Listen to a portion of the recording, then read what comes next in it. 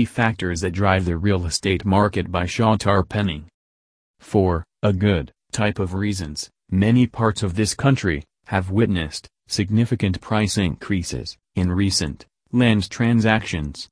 We've witnessed near record low mortgage interest rates, the pandemic, and great demand for houses in certain areas, with way more potential buyers than those seeking to sell, etc. As a fund manager at Investor First Fund, Tarpenning analyzes market data and client investment goals to develop funds. How long will this trend continue, and when might the market calm down and normalize/correct, etc.? When might this slow down, etc., due to the spread of things, etc.? With that in mind, this text will attend to, briefly, consider, examine, review, and discuss 5 possible influences to think about. 1. Interest rates. Interest rates are at, or near, historic lows for an expanded period. This has resulted in mortgage rates at, or even slightly below, 3%, which, historically, has not been witnessed in recent times. How long might these low rates continue, and how might that impact the general assets market? For each 1% rates rise, the monthly carrying costs on a 30-year mortgage go up about $60.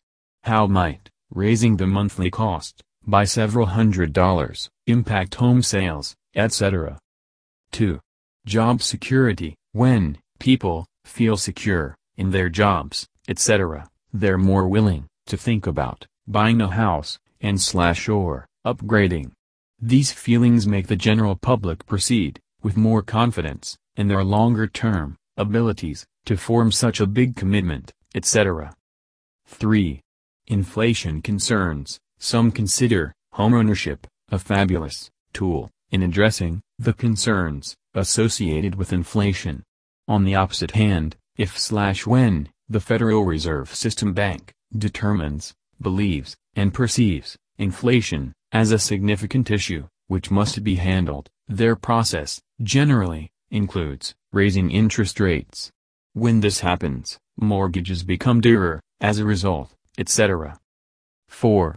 Supply and demand/pricing/houses. The economic principle of supply and demand should be considered in terms of its impact on the value of homes.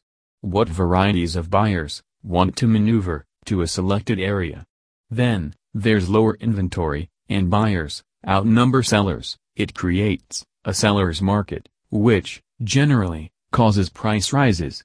When the other occurs, it often brings about a buyer's market. There are times when something in between happens. 5. Local considerations. Just as we've witnessed, some regions, areas, are hotter during this current realty market, the rate, and the way long a selected place and house will see its value escalate, will, most likely, differ, also. On property, often, everything is local. No asset, or market, remains identical, for several reasons.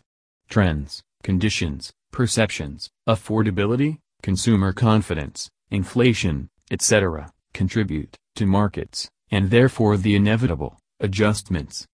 For further information, you can read the blog of Tarpenning, which I am sharing with you here, and also you can follow him on Twitter and Crunchbase. Blog, xt5619091.livejournal.com web link. Twitter, twitter.com web link. Crunchbase, www.crunchbase.com web link.